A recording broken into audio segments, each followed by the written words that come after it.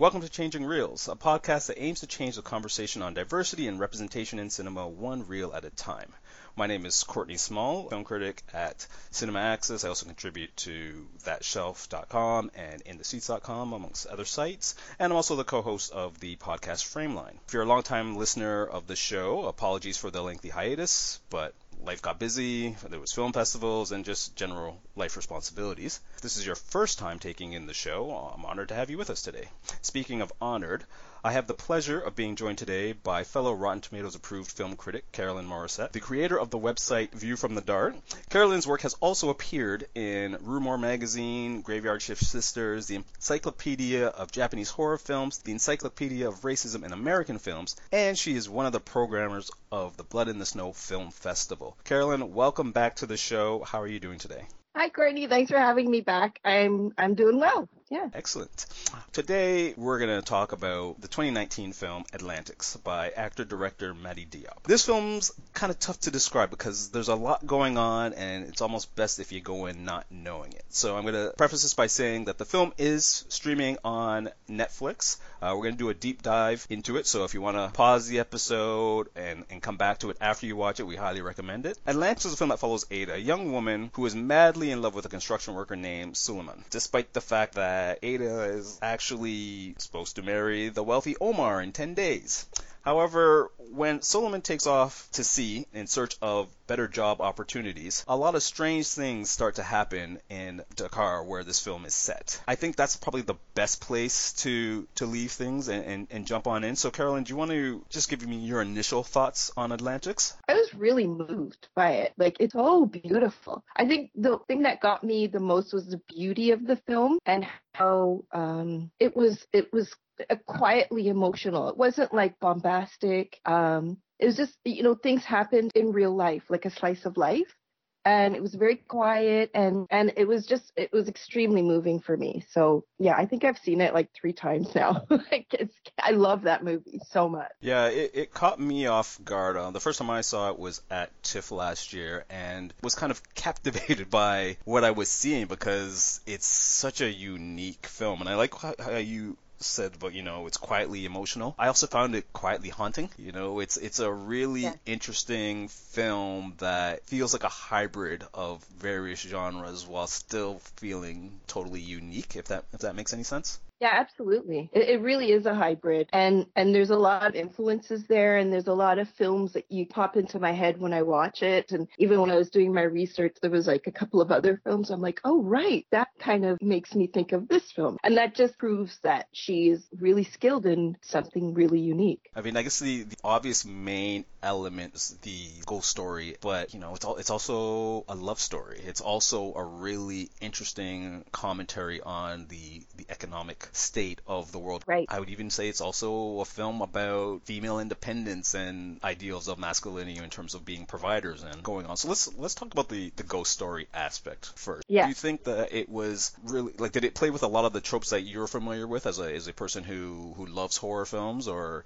did you find that you have brought interesting new twists to it? It was unexpected. I went in without knowing much. I didn't want to know much. I knew it was by a female Black director, and I knew that it was about, young people in Dakar. So that's all I wanted to know. And then when the ghost story aspect came, it kind of blew me away. And I was watching it with my boyfriend, and he actually pointed out a film that, as I was saying before, it kind of referred to other films. We were thinking of The Fog in a way. Oh, yep. Yep, that's a very good reference, actually. Yeah, because it kind of mimicked it in that way, but it was completely new. And I really liked that she used all the women in the town. It was like kind of like an old school fisherman's folktale kind of thing, but it was new. And that's what I really loved about it. And I loved the subtlety of how they showed that these women were possessed. Yeah, I loved the way she approached it. When the film starts, it feels like it's going to be just a traditional love story. And then when Suleiman takes off to sea and doesn't return, you start to really notice certain things that you didn't clue into before. So if, like, for example, the women are at the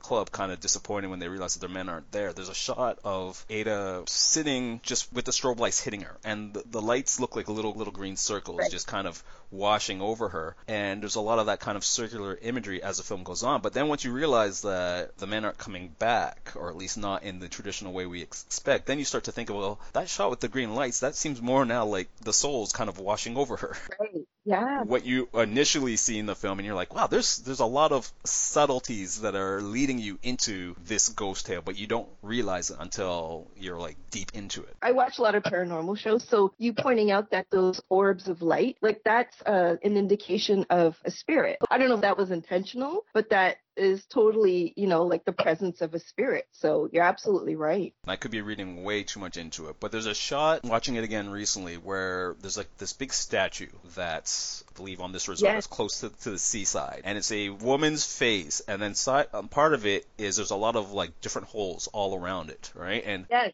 then when I'm thinking back, watching it now, knowing what to expect, I found it kind of interesting because, as you've pointed out, it's predominantly the women who are either directly involved with the men that took off at sea. They're all the ones that get possessed by the spirits. So, there's that great shot where Ada finally hears about the events that happen at sea, and the camera just kind of shows all the different women sitting around the club, but you see through the reflection all the men that I guess have embodied them for that period. And it's just really well done. I don't know, I found it beautiful, but also a little sad too. So true. Like it just breaks your heart when you see like the actual men in the reflection. And to that point of sadness, it really struck me, when all the guys are leaving the construction site and they're in the truck and they're singing songs, and there's just a shot of Suleiman's face, and you see he's just so like distraught and he's hopeless and he's trying to keep it together with his buddies. That really got me. Like, you could just see how he's like, I really need to get my life together, And how many like young men in Senegal, or like young men all over the world that are trying to make their lives better, but because of the powers that be, they can't do it. There's like an overtone of like sadness, but there's also hope as well, because it's like, it's real life. You have like some really crappy days, but you got to keep that hope alive kind of thing. With the sadness, it also, at least for me, brought a unique look at the migrant crisis that we're experiencing currently. We see it in Europe, we see it in North America, and often, at least with the films that I've been watching recently, when they talk about the migrant crisis, it's usually done in the documentary form, and there's, I guess, two common types that we see a lot in cinema. The Syrian migrants, the migrants that are coming from war-torn lands, and the European and North American view of, oh, they're coming to steal our jobs, we don't have room for them, send them back. And then you also see the plight that a lot of these people have who just simply want to live. Their homes are being bombed daily. We don't often get to see the economic plight of migrants. As we've said, these are men who have to provide for their mothers, their sisters, their wives, children, and they're getting screwed by the capitalist system that should, in theory, be empowering them. When the souls come back, one of the things is that they want their money. They know that they can't do anything with it themselves, but they want what is owed to them. And they're like, we want our money, and you have to dig our grave. And they were laughing at him like, oh, you can't even dig, Yeah, which is a powerful commentary on the people who are making tons of profit off of the laborers are the ones that can't even do a simple thing of like put a shovel in the ground. They wouldn't know how to do it well or efficiently. Yeah. I found that really interesting, and I saw a lot of films in 2019, especially at TIFF, where it was looking at like the economic divide. You have this film, Parasite is another one that really hits it. There was a film called Workforce from Mexico that was very similar, about workers getting screwed over by their boss and kind of taking matters into their own hand. If cinema is a reflection of our world, it's interesting to see that we are now getting this view of migration, and also just this view of the economic divide, and it's becoming more prevalent in the cinema. Yeah, absolutely. It's happening in front of our eyes right now. It's the rich are getting richer, poor are either getting poorer, or they're, like you have your quote unquote middle class, and people aren't even being paid a proper living wage. So you could be working full time, but in a Western world, you're not even making enough to kind of get by. So you can imagine if you're coming over from another country and you have nothing and you're starting with nothing, like how intensely terrifying that is. So I think it's a really good thing that, art is now reflecting what's happening. However, I don't know if it's going to do anything. It's great on one hand, and then on the other hand, it's like, okay, yeah, we all see it now, but I really wish it would incite some action. But who knows? Maybe it will. I mean, it might be still early days. It actually reminded me of, that Michael Haneke film, Caché? Have you seen that one? Oh, I love that one, yes. It kind of made me think of that as well, because in my 20s, I went to Paris for a summer, and I was working as an au pair, and I had to stay at the woman I was working for. Her friend needed a babysitter for a night, so I went over, and she was living in an Algerian section of Paris. So it wasn't a great part of town, but I slept over and in her house and looked after her kids, and it was really eye-opening just to see the way Algerian immigrants were being treated. And it just made me think of that movie, like Atlantics made me think of Caché, and then the denial of what had happened to the Algerians over there. And even one of my friends that I traveled with, her family's from Africa, and actually one of her cousins is from Senegal. And so her cousin told me to make sure I had my papers at all time, because there was a lot of racial profiling. And this was in the early 90s. They're going to ask you to see your papers because you're a person of color. So you don't have it easy. You don't. We'll never have it easy if you're a person of color. That's a very unique experience. And you said it was the 90s, but you were already seeing the signs that Algerians and people of color would tell you have always been there. Yeah, absolutely. And it's so funny because when I was there, I would see these National Front posters up in the suburbs where a lot of people of color live. And it would be like in the train stations, the National Front is watching you. Like, oh, so I said to my friend's cousin, I'm like, what's that? She's like, oh yeah, that's the far right. I'm like, what? So it was very eye-opening to me. I was like this 21-year-old in France. I'm like, oh my God, I'm in Paris. And then you really realize, like, oh yeah, I'm Black. And I am different. And you grew up here in North America, and you know there's a difference, and there's racism and that sort of thing, but it really hits home when you go to another country and kind of is like up in your face. Because I was actually trying to get a job there. I was going to work the summer. So my name is French. I spoke French pretty fluently at that time. And they're like, yeah, sure. I called up for a souvenir shop. I'm like, I speak English. I speak French. They're like, yeah, sure. Is this over the phone? I go into the shop, and they're like, oh, the position's taken. So as soon as they got a look at me, they're like, no way. It's funny because there was a study 2 years ago, but one of the local universities here, and it made, headlines in the paper and was on all the news stations. And the woman that had done this study basically was looking at the retail sector, and she had 4, I guess, fake resumes. 2 of them were a man and a woman with names that I guess were more North American sounding, like, John Smith and Jane, what have you. And 2 were male and female, but with quote-unquote ethnic-sounding names. So for the white male, and I think even the female as well, but I know definitely for the white male, he had a criminal past on his resume, including theft and whatnot. So the woman submitted all of the resumes. The qualifications essentially were equal. She tweaked 1 or 2 minor things so that each resume looked unique. But she found at an alarming rate the quote-unquote North American-sounding names, even if they had lengthy criminal past, were getting far more calls for interviews than the ethnic sounding. And she was on the news talking about, how, this is a big shock, and she couldn't believe it. And I'm sitting there going, really? I'm pretty sure people have been saying that for a long time.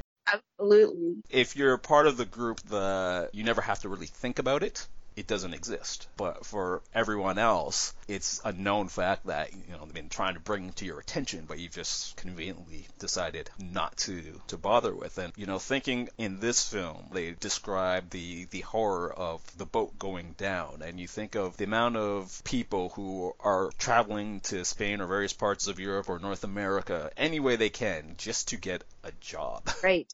Just to get treated fairly. It wasn't even like they were asking for a raise. They were there doing their job. They just wanted to be paid fairly, and they were getting screwed over by the powers that be. It's very disheartening. And then again, as you said, we come from a North American perspective where we're told all you have to do is just work hard, and if you work hard, you'll succeed. And it's like, well, it doesn't actually work that way in the real world. Even in North America, it doesn't work that way. And especially once you start to go around the world, it becomes even more glaring in terms of the discrepancies. And the thing is, let's say Suleiman and his friends actually made it across Spain, right? They're not gonna, it's not easy over there either. They're gonna they're gonna be discriminated against. They're going to be put in jail if they get caught, and they're most likely going to be cheated out of money as well. So, it's a tough go. Not to sound super pessimistic, but I mean, they might luck out and they might have friends and family or, people they know that might be able to help them out. And there are decent people out there who want to help,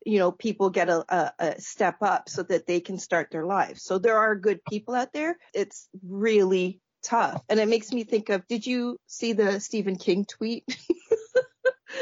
Oh, yes, about judging art, but not diversity. Yeah. As my sister screamed this morning, she's like, if it was an equal playing ground, fine.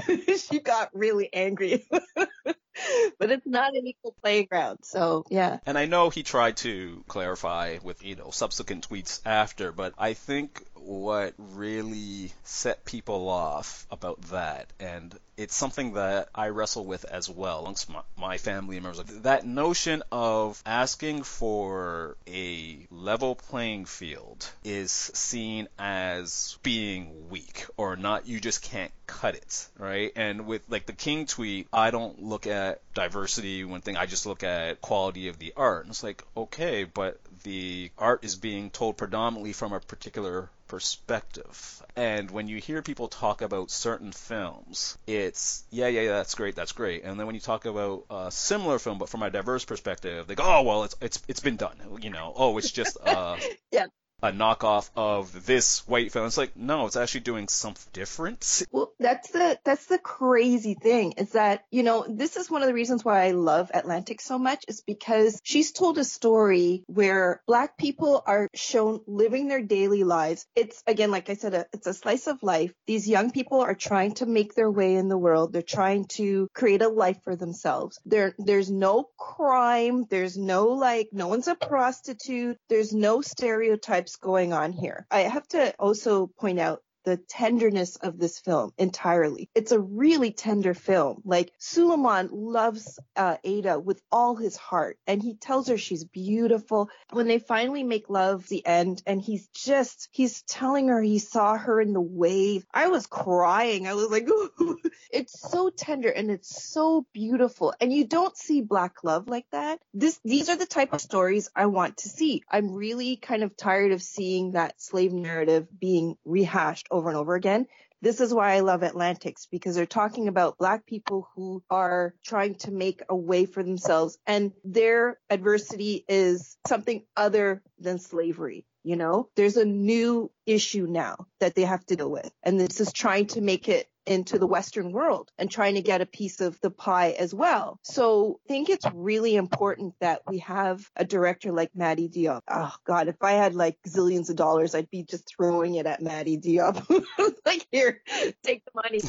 Yeah, and I completely agree with you. I want more films like this. I want to see the vastness of the Black experience. You made a very interesting point when you said this is not a film about criminals, and it made me think of the cop in this film, yes. Issa, who the police are brought in, and Issa's this police officer investigator who has been dealing with a recent rash of illness, and he's coming to look in on the case. And when he goes to Suleiman's house, he treats him like he is, just a regular street criminal. And the whole time I'm thinking, but we haven't seen anything that would warrant that type of treatment, right? Like, you still get that, well, he's not of the upper class, so immediately they believe he is a criminal. Someone claims they saw him, even though there was no actual evidence. Closest we get to the typical, oh, must be a criminal. But even then, Maddie Diop makes it clear. She's like, no, this is not that type of story. There could be tons of films like this. Just need to allow different directors to tell their stories. And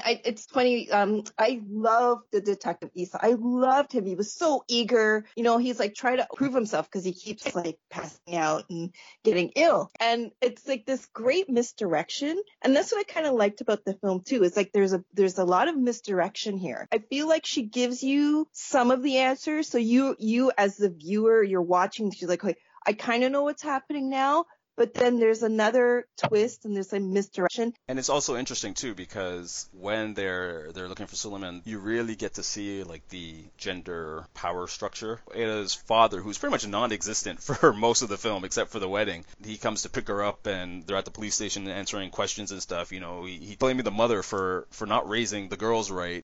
You have her friend. She is very, very traditional. And things that Ada's other friends who are a little more, how should we say? Westernized. Yeah, a little more westernized. That's the word. I was going to say independent, but more westernized. She looks at them as being trash because they don't harbor the traditional values of what should be. And she's getting it from all sides. And all she wants to do is just live her life. You know who I really loved in this film as well? I feel like she was Ada's guide, is her friend Dior. This girl is living to how Ada wants to live. Dior's kind of been through it. And I love that she, at Ada's kind of betrothal kind of ceremony, or I guess, was it the wedding? I think it was the wedding. Yeah, it was the wedding. It was the wedding. And she's like, look, you got your choices here. You could either go off, be on your own, or you can stay with Omar. But she's like, there are consequences. And the reason why she's telling her that is because she's done it herself. She owns the bar. She's living on her own. So she's like kind of the voice of reason. And I really love Dior as her guide and her voice of reason. So I really like that Diop kind of made this universal love story. It really spoke to me in that way as well. Completely agree with that, because this is a film that no matter who you are, what part of the world, you will get it. You'll understand plight. The pull of love versus the pull of traditional values. And I think what I found she does really interesting with this film is she uses the sea to kind of set the vibe, and I find the sea fills in all the gaps for you. Yep. So when the characters at the beginning are distraught, the sea is there. And the waves are a little rough. When Ada and Suleiman are having their moment, it's right by the sea, and it's almost angelic and ethereal. As night hits and strange things start to happen, spirits start to take over, the sea is almost very haunting. Like, it's just interesting how nature fills in all the little gaps, which helps to provide the universal flow of this film. Absolutely. I think there's a term, I'm looking it up here. I remember in my drama class, is it called pathetic fallacy? I'm going to look it up here. But yeah, it really does reflect the whole feel and vibe, and it makes everything so fluid and, like, as you're saying, ethereal. So yeah, absolutely. It's surrounding them. And it kind of is the catalyst for everything. In many ways, this film can't break from the sea. The sea is literally everywhere. And it's funny. I went on vacation last year, and actually I was by the Atlantic, and it really is hypnotic. I'm not a vacation person. I'm not really a beach person. But when you're out there and you see the water, and it's just the sound of the water, the motion of the water, it's very hypnotic and it's very soothing. And there's just something really magical about it. So that really spoke to me as well in the film. I thought it was really gorgeous. I can't say enough about this film. We could talk about it for hours. Like, it's so beautiful. Yeah, and this is definitely one that I recommend to people. And it's funny because I enjoyed it when I saw it at TIFF, but I find that film festivals are sometimes like the best and worst places to see a film. Yeah. But it has really grown on me a lot more since then, and the more I go back to it, the new little tidbits I find and the different layers unfold. So it's definitely a wonderful film that I highly recommend people check out. And you're so right to you really do need to watch it multiple times because you will see different things each time. And I think that's such a gift, with a film. Carolyn, thank you for coming on the show. Where can people find you? Oh, I'm not really doing that much writing on the website, but find me on viewfromthedark.ca. Also, I'll be doing a lecture on February the 29th on the Omega Man, and it's called The Omega Man's Utopian Dystopia. So come out. It's going to be like a half-hour lecture, and then we're going to screen the film for Pride Black, the Royal Cinema. Oh, okay. Yeah, so it'll be a lot of fun. I'm really looking forward to that because it's one of my favorite films. It's such a mess, but it's great. And bid submissions are open for 2020. So any filmmakers out there, any Canadian filmmakers, you want to send us your film? Do so. Excellent. Well, thank you very much for coming on the show again. You're a fan favorite, so we love having you on here. Listeners, if you want to find me, I'm on Twitter @SmallMind, or you can find the show also on Twitter @ChangingReelsAC, and wherever you're listening to us, continue to do so and tell a friend. We're available on iTunes, Google Play. We're now on Spotify, SoundCloud. So wherever you get your podcasts, look us up and tell a friend. Thank you for joining us. And remember, you can change the conversation on diversity in cinema one reel at a time.